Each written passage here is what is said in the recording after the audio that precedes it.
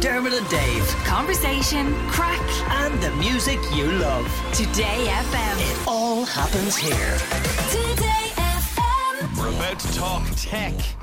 This Consumer Electronics Show, also known as CES, is taking place this week in Las Vegas.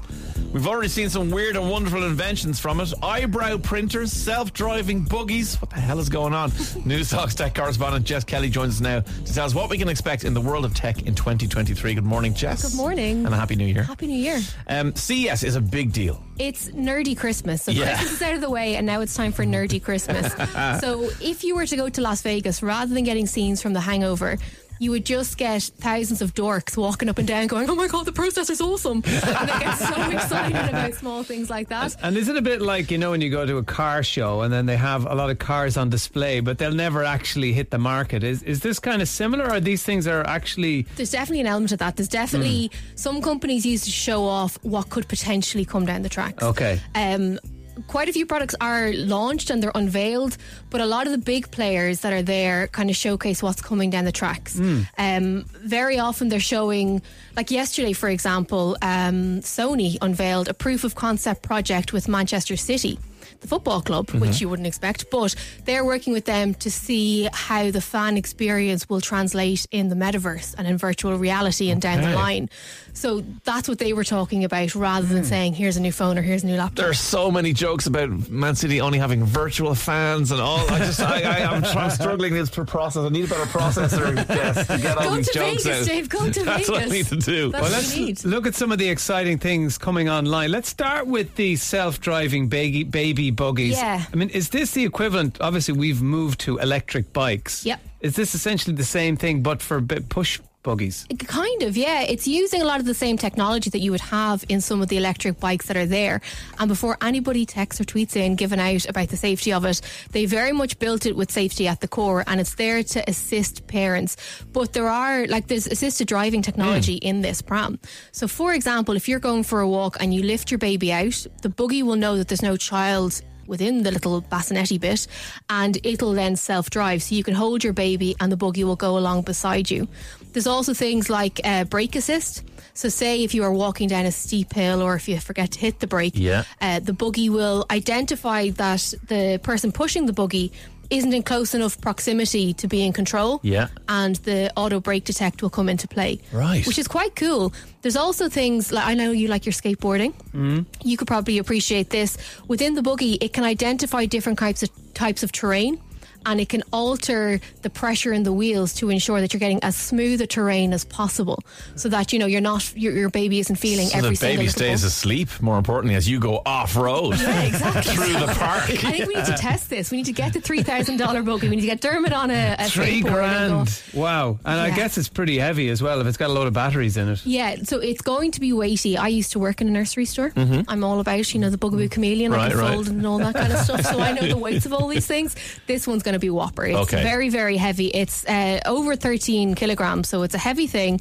But using that weight, it can then also carry more weight. So it can carry your shopping and plenty of bags and all the rest. So it's very much been designed, firstly with safety in mind, but also with assisting the parents. Well, that's the thing about these kinds of shows. Like Dermot mentioned the concept car stuff of car shows. This kind of stuff, even if it takes a while for this technology to be refined sufficiently that we all have it, at some point in the future, every buggy will have an element 100%. of AI into it, in the way that I remember when, something came out in a Mercedes S-Class that would happen, in 1998, we'd all go, what's this Distronic cruise control? No one's ever going to, and all of a sudden in 2020 cars started to use it, but it can take a long time for this stuff to trickle through. Well, they better build a seat and prepare people, because humans being humans, they'll see my baby buggy has batteries in it and it's quite sturdy. Where do I get on? I would totally be that parent, to be fair, Well, there's also, I know for the standard technology for kids, younger kids, toddlers, for example, is a kind of fold-out clip-on skateboard that goes onto the back. There's only a matter of time until you just tell your toddler, you take the baby around the block, on your electric skateboard that's attached to the You can stroller. watch them on a camera. Yeah, They're that'll be great. fine. What about the eyebrow printer? Dermot's been loving this. So is that something that prints eyebrows, or do you use the power of your eyebrows to print something off? Your eyebrows become superheroes. That's what this is. This is a Marvel crossover with technology. Finally. It's the one that we've all been waiting for. No, it's really interesting. One of the most fascinating companies over the last 5 or 6 years at CES has been L'Oreal, the beauty company. And they have a huge innovation department. I actually spoke to the head of it a few months ago. And what this does is it can use augmented reality to scan the user's face and identify where your eyebrow should be, because we've all met that person. I'm not going to name They're an any of inch them. too high. They're an inch too high. They're about 7 meters too wide for their forehead. You're like, no, honey. So this is going to try and be the best friend that all of us need when it comes to our eyebrows. And it will use augmented reality to identify where they should sit on your face and then draw on the eyebrows. Because a lot of people now, I'm not one of them, but a lot of people get their eyebrows tattooed on, or they draw them on. Mrs. Hinch, that Instagram sensation, she buys her eyebrows off eBay and puts them on all the time. So this, Where are people's real eyebrows going? I don't know. I think we should set up a campaign to find an eyebrow. Text us now if you find an eyebrow. But the idea with this is that it's not tattooed onto your face, so it comes off with a makeup wipe essentially, Right. or a remover. But it's trying to eliminate some of the frustrations that beauty users have. Like, one of the really cool things L'Oreal did a few years ago was they brought out a little lipstick thing, apologies for the technical language, and you would scan an item. So say if you were wearing a particular dress or shirt or whatever, and you wanted a lipstick to match, you scan that item with your phone. It would then magic up the elements needed to get the perfect shade of lipstick, and using 3 different shades, you'd put the 3 different elements into this lipstick tube, push a button, and it would make the lipstick that's the perfect shade for what you It's want. like the paint mixing thing in those hardware stores, Yeah. except Exactly the in the same. lipstick thing. Exactly the same, but it's cool innovation. That is very cool. There's something else called P and Me from UScan. What is this about? All about it. So, you know, Withings, they do a lot of wearables, they do smart scales, and they're very much focused on health companies. We've spoken before. Well, I brought Dave a smart scale before, which he How did never that go down? used. Like, of all of the things to buy Christmas. your big friend, here's a digital I also connection to got the my- internet. I It got doesn't matter that myself you got one. one as well. You bought me one. It was a his and his. No, it was As a terrible. hint is what it was. I've never used it. But a lot of these companies are now moving away from just fitness to wellness. And a lot of the tech companies are trying to keep well people well for longer. And one way you can do this is by analysing your pee. Brilliant. So this is a sensor. It's called UScan. It sits in the bottom of your toilet bowl. And when you pee, it will analyse a whole host of things relating to your health, fitness, fertility, your metabolism, your nutrition, your hydration. It'll be able to recommend that you drink more water. It'll be able to recommend that you introduce certain foods to your diet based on your pee. It's also useful in terms of fertility and menstruation and all of those different things by just sitting in the bottom of the bowl. I'm so into this. My Well, hang favourite on. thing though, no, All right, go hang on. on. So, you know when you pee in your house? Yeah. That's your pee. Yeah.